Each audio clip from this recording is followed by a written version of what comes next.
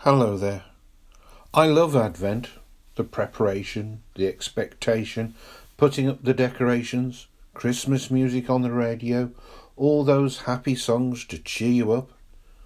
One of my favourite pieces of classic music is Beethoven's Ode to Joy, which is often played at this time of year. It's an amazing piece of music, uplifting and full of wonder, a celebration of joy. But I am starting to get really bored with some Christmas songs. For instance, Roy Wood's I Wish It Could Be Christmas every day. Why? Because basically I don't. I miss Easter, bonfire night and my birthday. You know, Beethoven's Ode to Joy is even more amazing when you think that when Beethoven wrote it towards the end of his life, he was completely deaf. He never even heard the music himself. Something so wonderful from such an unexpected place, a beautiful piece of music from a deaf person. That, something wonderful and unexpected, is, on so many levels, the message we are given in today's reading. The problem is that we don't see things as unexpected anymore. We are far too used to hearing these stories, these miracles, this good news. We are all probably very aware of the town called Nazareth. It's the town where Jesus grew up. It's where Mary and Joseph lived. So we think of it as an important place.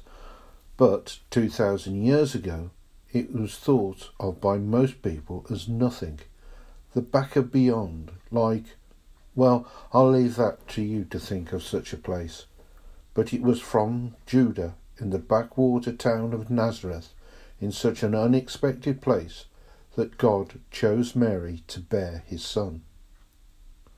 This brings us to Mary. Mary, most blessed of all women. The Mary we are thinking of is the Mary who carried Jesus in her womb, who raised him, who stood at the foot of his cross, who was present at his empty tomb that glorious Easter morning, who watched him ascend into heaven, who was present at the foundation of the church. But it may be helpful for us to think a little differently about Mary, particularly the Mary we heard about in our reading today. She is at the start of her journey. She's a young woman, probably no more than 16 years old. The Mary we heard about has only just said yes to God. In the verses directly before our reading, she has been visited by the angel Gabriel and told she will bear a son. Her answer was our gospel acclamation. I am God's servant. May it be to me as you have said. As the angel leaves her, she sets out to visit Elizabeth, a journey of about 100 miles. It would have taken a week, maybe 2. Plenty of time to think, to ponder, to pray. What was Mary feeling on that journey? Joy, fear, love, worry, trust, uncertainty, faith, anxiety, amazement? Probably all of these. Probably every emotion you can think of. What was she thinking? How were people going to react? What would Joseph say? What about her parents? Would they understand that this was God's will? Or would they condemn her for being pregnant outside of marriage, a crime punishable by stoning in those days?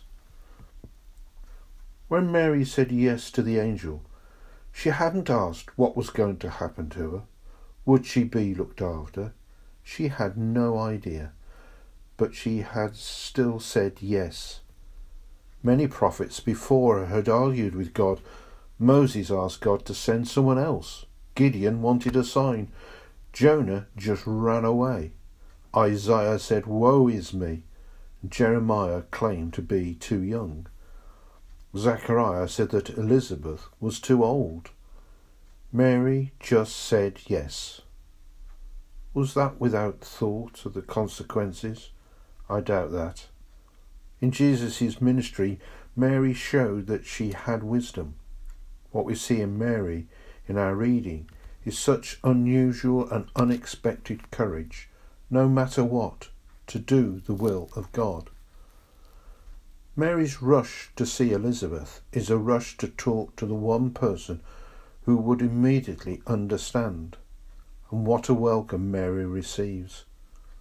Elizabeth and the miracle of John, her unborn son, recognised Mary as the mother of God's Son. Of all women you are the most blessed, and blessed is the fruit of your womb. Elizabeth has seen instantly that Mary had been filled to overflowing with the Holy Spirit. The joy of Mary's reaction must have been a relief to Mary, and her courageous and faithful yes to God is transformed into pure Spirit-filled joy as Mary responds with what we now know as the Magnificat in the verses directly following today's Gospel reading. Today we are called to remember Mary was once a young girl from nowhere who said yes when God called her. Still today God looks for workers in the most unusual places to do work for him, from making cups of tea to giving people lists.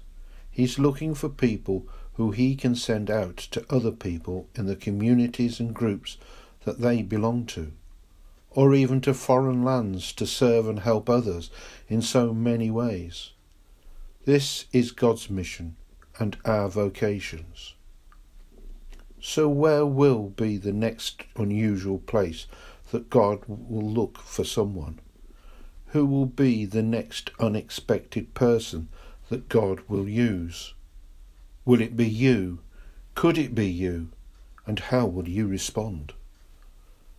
We are all called to do God's work, whoever we are, wherever we may be. In listening to the word of God in the Gospels, we are being filled with his Spirit. In receiving the Eucharist or a priestly blessing, we are being filled with his Spirit. So filled with the joy of the Holy Spirit, are you ready to listen to God?